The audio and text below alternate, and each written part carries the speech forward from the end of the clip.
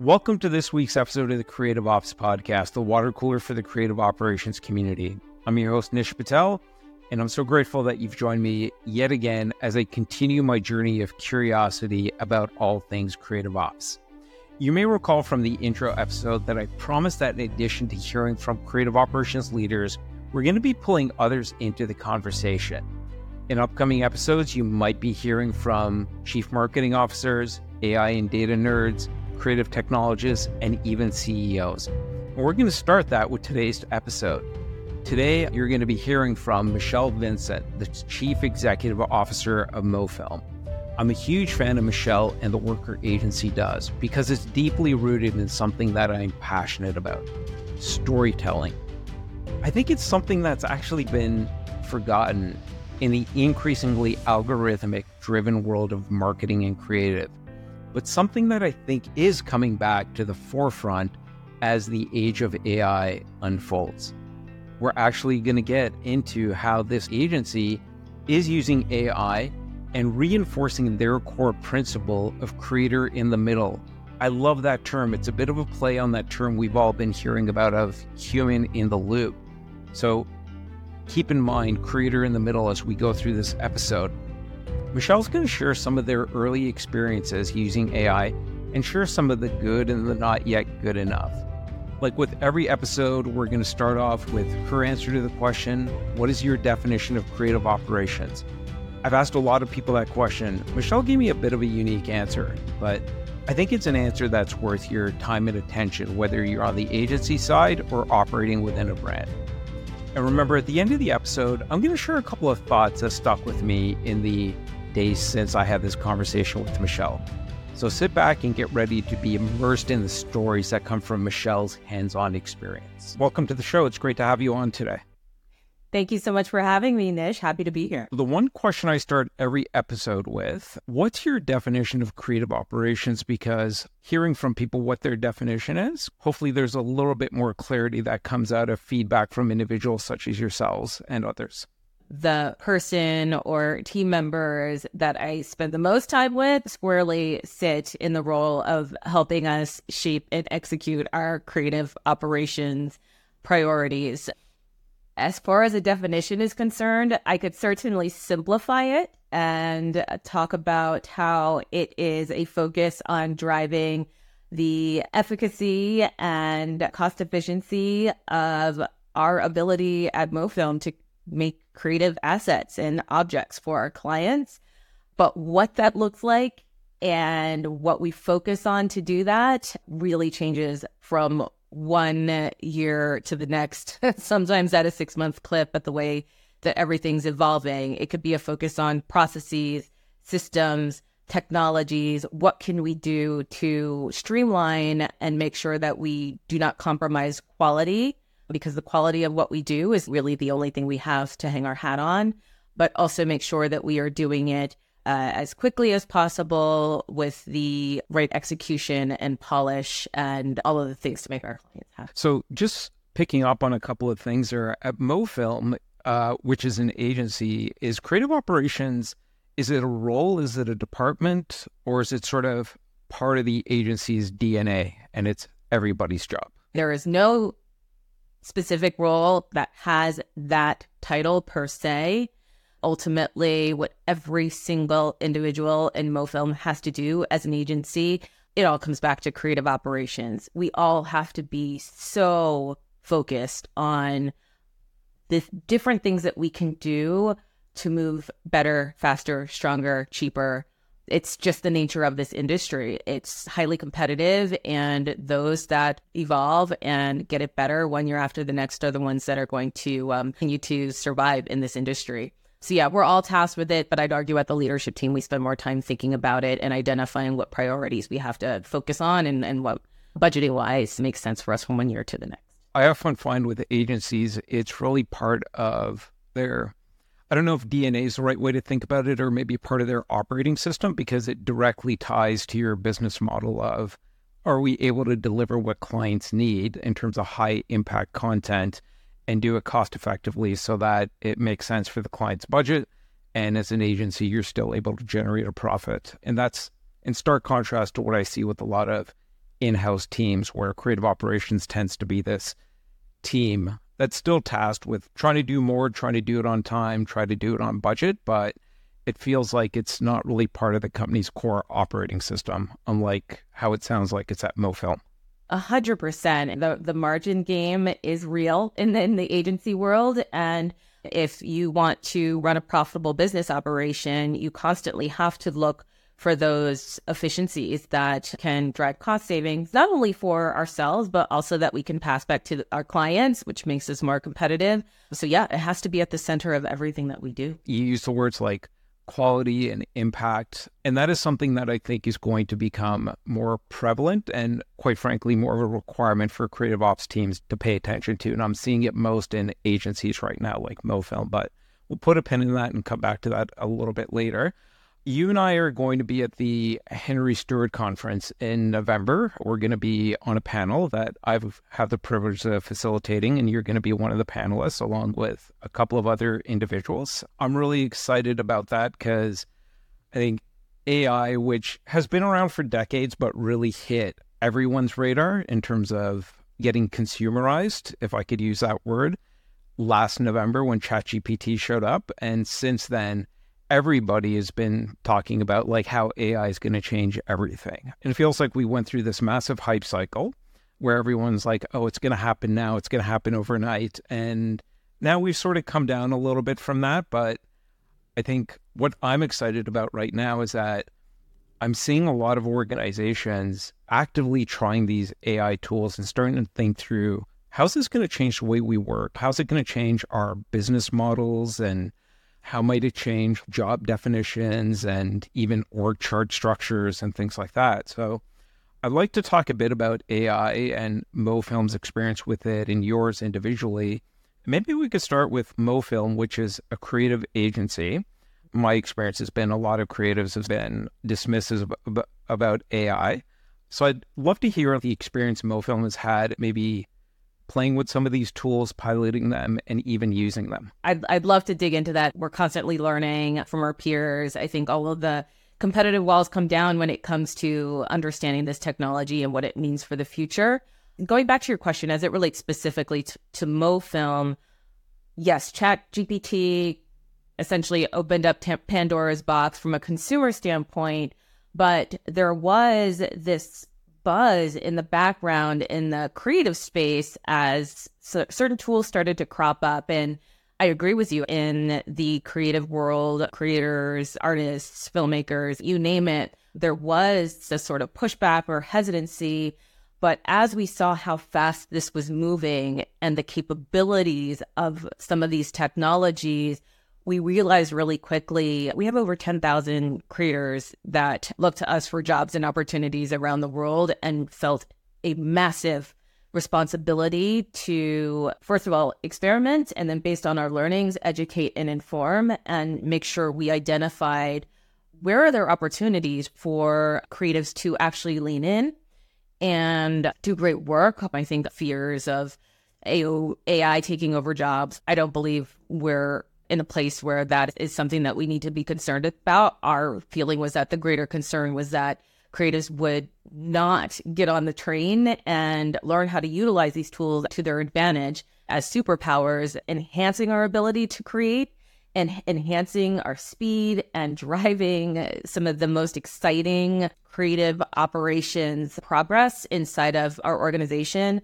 And we wanted to take our creators with us. We were using a lot of different tools. There are three that really come to mind. Midjourney was one that felt just so easy for us to play with, right? You set up an account, you start throwing in some prompts, and our global executive creative director really just started playing around with this surrounding certain projects to see, could we use this as sort of a jumping off point for storyboarding and concepting to spark inspiration, not even utilizing the assets in the final outcome, but to think about different scenes and just spark some inspiration. And fast forward, we also were able to explore, well, we do use the assets. What does this mean in terms of IP and the legality of being able to utilize it in a commercial sense. So that's been an interesting sort of legal exploration and discussion with some of our clients that have been a little bit more forward thinking in this space. We've used tools like Runway when we were filming a live podcast during the Cannes Lions event in the south of France.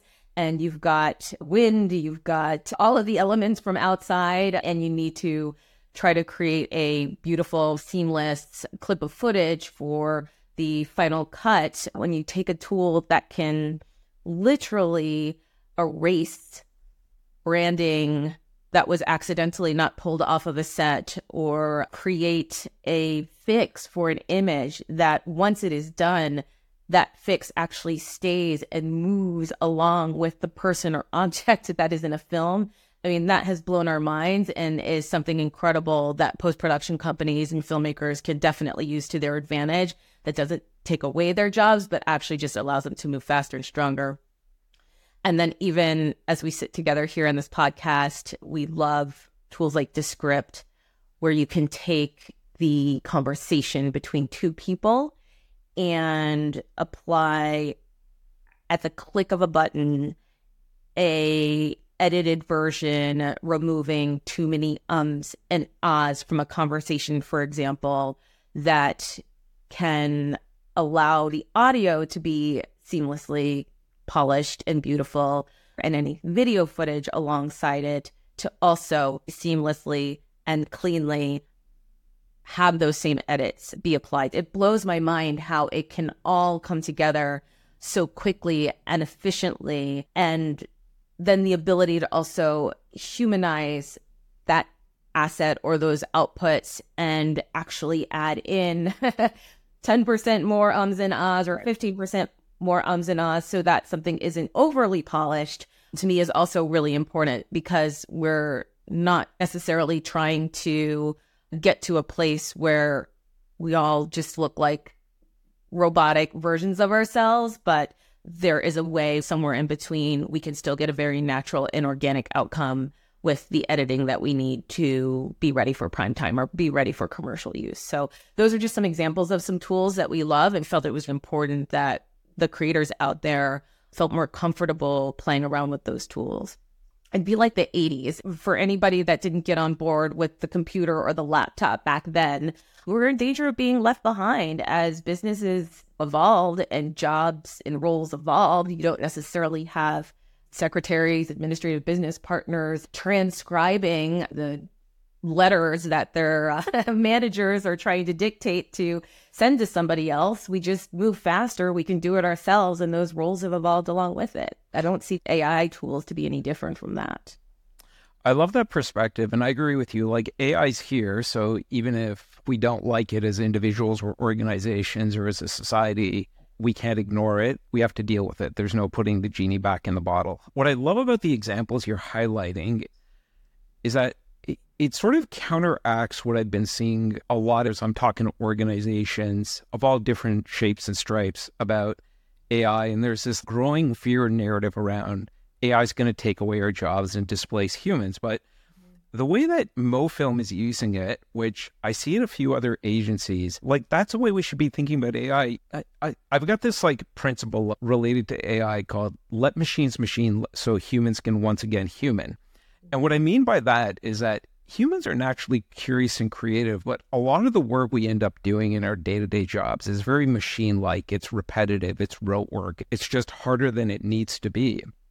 And I think the way you guys are using it to be able to go faster for some things, or to be used mid-journey to spark a conversation around creative concepts, even though it's probably difficult to use mid-journey's output as something you could put out there because of copyright issues. But it helps you go faster. It helps to augment human imagination that you have across those 10,000 people in the agency to tell these great, compelling stories. And I think that's a great way to think about like how AI will sit alongside us and be a tool for us to leverage so that we can once again outsource that machine-like work, which is boring and doesn't really activate our imagination. And we can then spend more of that freed up time applying our natural human creativity and curiosity. And I think agencies like Mofilm should be held up as examples of here's how to think about AI. Exactly. And again, going back to the pre-computer era of transcribing letters, it allows us to take these administrative tasks and take the human beings that are working on any particular project or system or opportunity and then elevate the level of strategic work that is being applied during those hours versus the administrative. I've been at an event where there was a professor in the audience who led certain courses in the creative space, and he said, well, we don't have to worry about the next generation of creatives coming into the office and not having that baseline layer of mentorship that we're used to having in the creative space. They're already using these tools.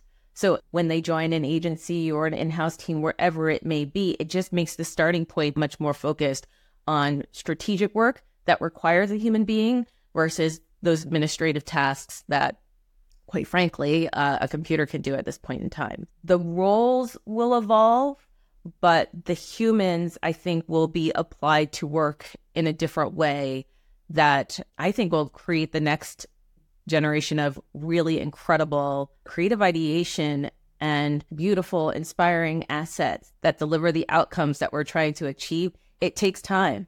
If I had all the time and all the budget in the world, I'm sure our creative director and the creative talent that we employ would love it. But we don't have an endless amount of time and we don't have endless budgets. And that's where the creative operations piece comes in. And we have to identify these efficiencies. And that's where these tools are just doing it for us in an incredible way. I've seen some organizations have sort of a chief AI officer now, and I've got my personal opinions on that, but I'll save that for another time.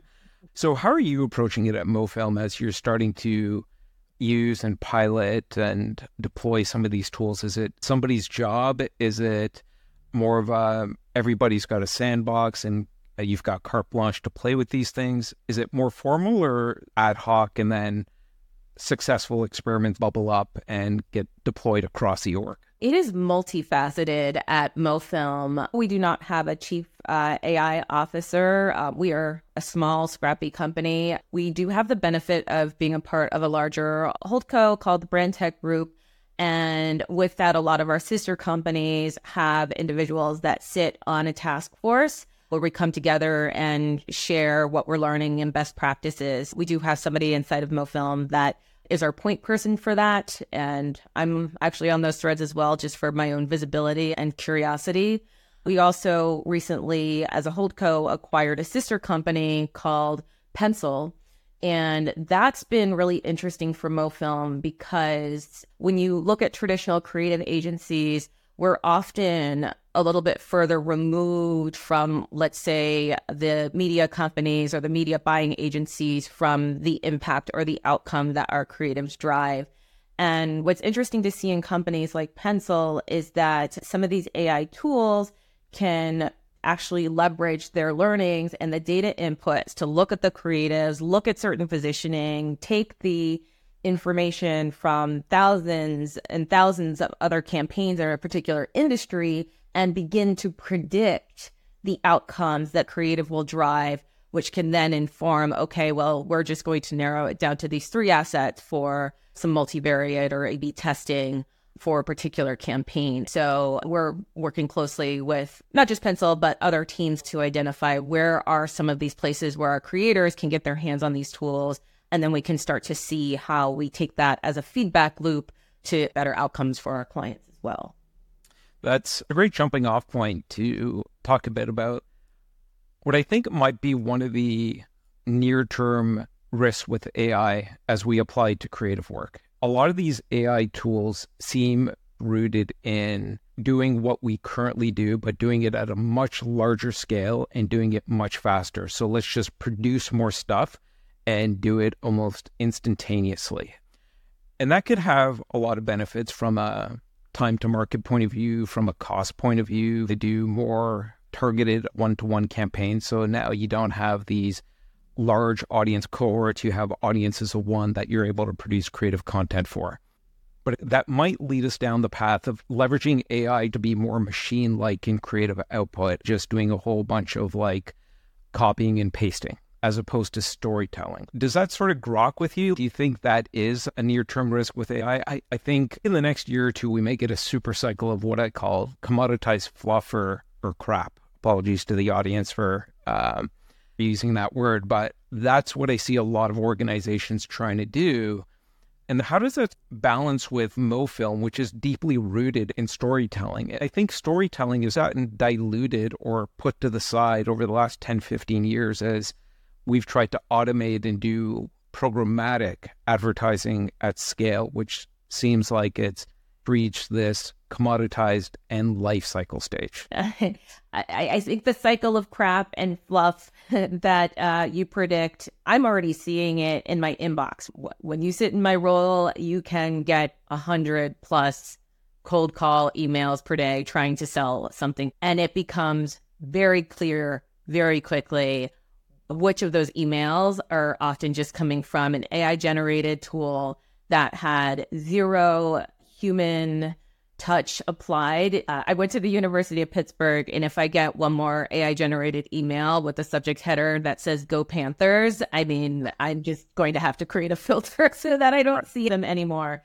I think that same thing will be applied to the creative world. Sometimes we have to see how far we can push it before consumers push back. It starts to create a bad taste. It actually starts to be something that we reject because you can see it, you can smell it from a mile away. Story-based interactions are always going to have a greater impact in that sort of human connection and human dynamic. We are going to relate to and connect more with a story than something that is just kind of thrown in our faces as fact. And the art of storytelling has to come from those human experiences. So I actually believe that storytelling will almost be even more necessary as an identifier of what is fluff versus what is not, because you can't just use past data to inform today's experiences. It has to be a blend of the tech plus the humanization of it that I think will make it clear and more inspiring to us when we are faced with those assets. But yeah, we're going to see a lot of junk on the path getting there. Yeah, that's why, again, I love what Mofilm does as an agency, which is deeply rooted in storytelling. I think because we are going to go through this fluff cycle with AI in terms of the content that gets produced at scale and at speed, I think the default reaction for a lot of creative ops teams might be to embrace that wholeheartedly. And I would encourage anybody in the creative ops community that's listening to this, pay close attention to organizations like Mofilm who are rooted in storytelling and then leverage good creative ops practices to be able to operate efficiently and effectively.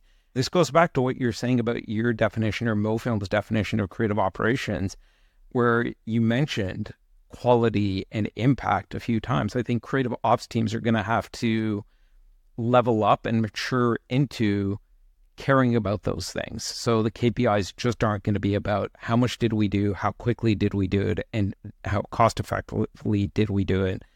It's going to have to pay more attention to, did this have an impact? Because storytelling to be able to cut through the fluff is, I believe, going to be a required superpower for every brand out there. We spent time and really thoughtfully decided that we were going to make AI a priority in how we spend our time and what we continue to integrate in our innovative solutions. We looked at one of our core tenets. We deliver people-powered solutions.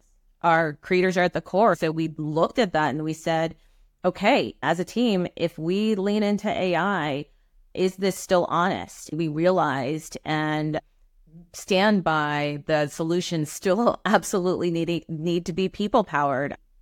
It is at the core what connects us as human beings and how brands will connect to the next generation of consumers that they want to build relationships with. It will become even more important and something that I think will be better at recognizing when that human touch is applied. Creators are at the core of what you do. And again, that's sort of a counterbalance to these terms we hear, data-driven. It sounds like data is something you use as a tool, just like AI, but it's not the engine. creativity, storytelling, and the people who shape those stories are the engine for Mofilm. I love that perspective. How are your clients reacting to your use of AI? Are they active participants in how AI is being used, or is it sort of invisible to them? The answer to that has evolved from one project to the next. In the very, very beginning, it started in a way that was invisible. We're just sort of looking at it and playing with it and having lots of fun with it internally. And then it got to the point where it was almost a postmortem where we raised with a client and said, this film that everybody loves and is doing really well, check out these Midjourney assets that kind of look like where the framing and the film and everything landed. It sparked inspiration, and it was really interesting to see how that evolved. We were very transparent about it. It just wasn't anything that we felt in the beginning really mattered. But when the final asset was created, it was interesting, and we wanted to bring it to the client. So it didn't change our process. And quite frankly, I'm not even sure at the time it saved us on anything because the filmmaker wasn't as involved.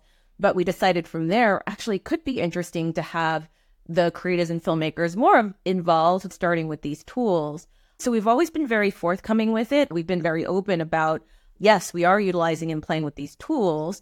And we talk about them just as you would talk about any other tool that you would utilize, whether it's Photoshop or a photo editing tool, the lenses that we use on a camera. It's just an organic part of the conversation. But when we address AI at the highest level, I'd say that client reactions can range from, that's great that you're being so innovative. We love that this is a part of what you do. But on the other hand, we just want to make sure that you're not using it for the entire process, because our clients want to make sure that there are human hands and eyes on the technology, which you have to, right?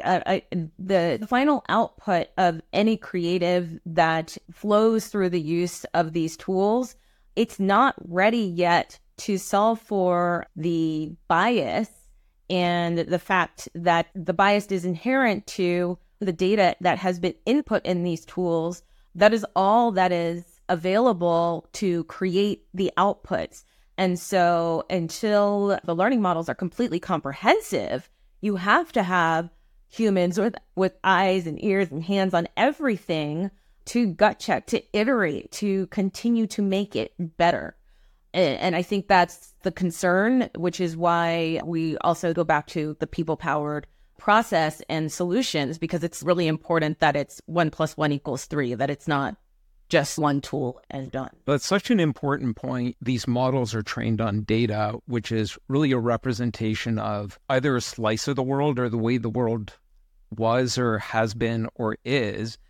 And again, going back to creators at the core with storytelling, stories are like the most human thing I think we do. We've been gathering around the campfires since ancient times to tell each other stories, and it's stories about the past, the present, and most importantly, stories about what the future could be and the way we wanted the world to be. And because of that, we created everything we have today, from language to central air conditioning. So yeah, if we just outsource creative to AI, it will just keep producing what the world was or is, as opposed to the way we want the world to be. And that sort of intersects with something that you've been very passionate about, DEI, in the creative space in general, and your whole business model at Mofilm, which connects creators from different backgrounds with the stories that brands want to tell for an increasingly diverse audience that they want to connect with in a very real and authentic way. So as you think about AI becoming more a part of the creative process and understanding, as you pointed out, that there is a risk with these models being trained on data that looks like the world we don't want to have anymore, how do you think about navigating that in terms of how you're using the tools or some of the things that you're just on the lookout for? I'm very passionate about this topic, and it's such an important one. Internally, we're just very fortunate to have a very diverse team, but our creator community is also inherently diverse. So we pride ourselves on the number of diverse creatives, directors, filmmakers, animators that we can equip with jobs for some of these projects that we work on with large brands. When you surface more options, more diverse solutions, then more people get those jobs. And that translates into, I think, a better eye and ear out for some of those watch outs that I mentioned earlier. When we are looking at the larger outputs that you will see based on whatever prompts you put into a tool, an AI tool that can generate creative assets, and you're only working with the data inputs in the system, you are at risk for that system being biased toward a limited data set if that is what that tool is working with. A great example would be, we wanted some headshots across our team. We are a very global team. Not everybody's in the same place. And so we thought, well, we love AI tools as a priority. Why don't we lean into one of these fun headshot tools as a stopgap until we can get everybody together and get a professional shoot underway? So all of us selected some of our former headshots, some casual pictures, and input as much data as possible into these tools. We had some standards, like we're all going to use black and white, and here are some of the parameters so that we all have these sort of consistent photos that we can put on this interim website.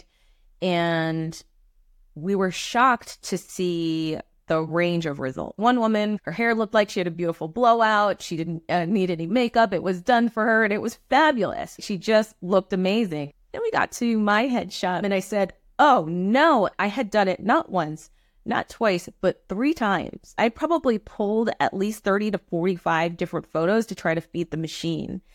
And the reason why I did it so many times was because no matter how many times I tried, the final product looked nothing like me. You know how your voice always sounds different in your voicemail message? Yep. I said, maybe that's the problem. Maybe I just see myself in a different light. I showed it to my husband, I showed it to my team members, and everybody agreed, none of these look like you. First of all, a lot of the AI shots came back for the women highly sexualized, so there were a lot of crop tops, there was a lot of cleavage, but my images in general just looked nothing like my face. And it didn't take long for us to recognize that the likely cause was just lack of data with people of color. As a Black woman specifically, my gut is that they had very few data points to talk about the nuances of the nose shapes and my hair texture, for example. There is another woman of color on my team, and we pretty much had the same 3 hairstyles that the AI tool would spit out for us. So it didn't take long for us to decide, scratch the headshot. They're not going on the interim site at all. It's just not ready. The data can only do so much as it relates to the input. I worked at tech companies for the better part of 15 years, and I remember when Google had announced at the Super Bowl that the cameras and the lenses on their cameras had improved for people of color, because we often disappeared into the shadows in the background because the light contrast just wasn't designed to absorb our skin tones, especially when juxtaposed next to a lighter skin tone with white peers, colleagues, friends, family, whatever. So as that technology improved, we saw those universal improvements across cameras. I am hopeful that over time, as those inputs and perhaps more diverse engineering teams are creating these AI tools, the technology will get better. But for now, it's just not ready. That's a great example. I'm pulling a bit of a silver lining out there because I'm usually a glass half full kind of guy. And it was an unfortunate output for yourself and some other individuals on your team. But I've done some of these AI days with organizations as they start to step into getting comfortable with AI and using it. And that to me should be turned into a little bit of an experiment or part of a mini hackathon. You have to pay attention to the data because the AI is just an engine. The data is the fuel for what that engine is going to be able to do or not do.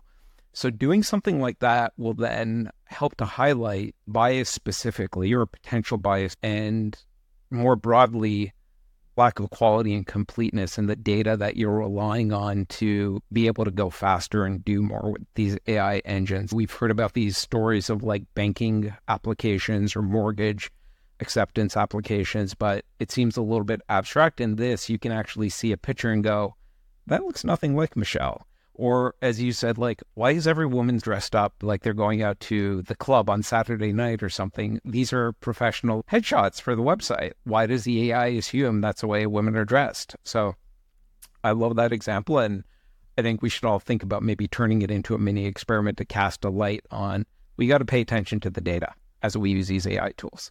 Exactly. I am really optimistic that, again, as these instances are identified, then that should ultimately prompt the call for more diverse inputs, more data sets to be integrated so that those issues and challenges can be overcome. And I think that brings us full circle back to the importance of people really being at the core, navigating these tools, providing the feedback loop for those outputs. You don't have to look that far back to find brands who I will not name, who have had some pretty embarrassing moments from a commercial perspective, simply because they did not have diverse enough talent crews to raise their hands and say, that probably is not going to land well with certain audiences. That positioning, that particular joke, maybe not so is good for somebody in my community, right? So when you have these diverse perspectives, that can be that filter, of course, in a psychologically safe environment, which is a whole other conversation, to make people comfortable speaking up so that we can do better and we can improve our tools and the final outputs that we're delivering. We will still continue to need people at the core. I think these tools will be the best assistants, the best sidekicks that we could possibly have to do the best that we can do and maybe relax a little bit more in this world where we work so hard and put a lot of hours in our day-to-day. Well, I think that's a great place for us to start to wrap up. I love this conversation and the insight and the wisdom that you shared through your own learned experience of using AI. The things that are sticking out for me, like immediately, are creatives at the core. Storytelling is still the mission, and that's going to become more important as these AI tools get adopted and used, because we're going to have that super cycle of fluff. And storytelling is once again going to be the most important thing, to be able to break through the noise and really connect with audience in a real and authentic way. I think we have, or we're about to reach the end of that commoditized era that we've been in for the last 10, 15 years, where we're all just like pushing buttons to try and connect with audiences. So one final question for you. We've all learned so much from you today. I would love to get your opinion on who's the one individual you would love to hear from on the podcast in a future episode that you think is got some interesting, valuable perspectives when it comes to creative operations and all the things that creative ops leaders need to be thinking about and responsible for. So this is really hard. I'll have to say, I actually turned to Shelley Palmer a lot for inspiration, and just, he seems to have his finger on the pulse of all things AI, not just in creative, but really across the landscape, and has also had some interesting perspective on the dilemma around legality and copyright. So I'd love to see him dig into creative operations and really be challenged with some of the great questions that you posed to me here. There are so many in the community that I would love to hear from, but I think given his depth of expertise, he'd be at the top of my list for now. All right. Well, Shelley Palmer, we will see if we can make that happen on a future episode. Michelle, again, thank you so much. It's been a great conversation. I've learned so much, and I'm interested to keep talking to you and hearing your evolving perspectives on creative ops and AI and DEI and everything else related to that. Likewise, Nish. I love these conversations and can't wait to keep it going. So it's another episode in the bag. I hope you found it as valuable as I. Since this conversation, I've been thinking about a few things. I want to share one or two of them with you now. One is just their approach to AI that Michelle and her agency is taking. It's very open, transparent, and it's rooted in experimentation. I think that's the key thing, experimentation. I've been meeting with lots of marketing and creative teams, creative ops teams, and even executive teams over the last year, as everybody has sort of been up against what seems like a barrier for most organizations of AI is going to change everything. And they're like, where do I start? Whose job is this? And I think Michelle and what Mofilm are doing is the right approach, adopting more of a culture of experimentation and just doing it openly and transparently and talking about how current AI capabilities can help them today, what's working, what's not working, sharing those learnings with each other, talking about how it's affecting their current work, their current processes. So I think they're already getting value against the type of work they currently do and the way they currently work. And I think that culture of experimentation will then naturally lead to them discovering new types of work that they can do or new ways in which they can work. That's usually the way it works. You got to start experimenting with these things, applying it to your current reality, see what works, what doesn't work. And then through that, you're going to end up coming up with ideas and finding new things that you can do, new ways in which you can work. It's very simple. It's rooted in the ethos of experimentation, just doing it openly and transparently. I think every organization needs to become a R&D lab. It's just not the nerds in the lab or the corner who go off and figure out AI for the organization. Experimentation with AI is everybody's job, because if it's going to change everything, it's going to change everybody's job. It's going to change the business as a whole over time. I've been thinking a lot about that and how do we embed more of a culture of experimentation in all our teams and organizations. The other thing I've been thinking about is their whole ethos of creator in the middle. It actually sparked this thought for me. We're all talking about AI and algorithms and machine-driven this and that, and all of a sudden this image of us sitting around the campfire way back when we're dressed in loincloths and like hunting with spears, and we told each other stories about what the future could be. And I think that's where the distinction is between AI and humans. And Michelle and her agency get it by talking about creator in the middle, is that I think AI is going to be good at scaling the stories we already know, the creative we already have, about remixing that. So AI is going to be really good at scale, at speed, and repeating the stories that we've already created. But it's always the humans that create the stories of what the future could be. And I'm excited about that. I'm excited about how Michelle and her agency are using AI to accelerate what they're already doing, to go faster, to do more. But really the creators are still in the middle of creating those new stories that are going to pierce through the noise and connect with people. So that's still like sort of a half-baked thought of mine, but I think what I'm walking away with is that stories are the original algorithm, and we are the storytellers about what the future could be. Anyways, I'm going to stop there. I love today's discussion with Michelle. How about you? If you've got a question, an opinion about something Michelle shared, then drop me a line at nish@creativeops.fm. I hope you found this episode valuable. I hope you're going to continue to join me on my journey of curiosity about all things creative ops. Thanks so much.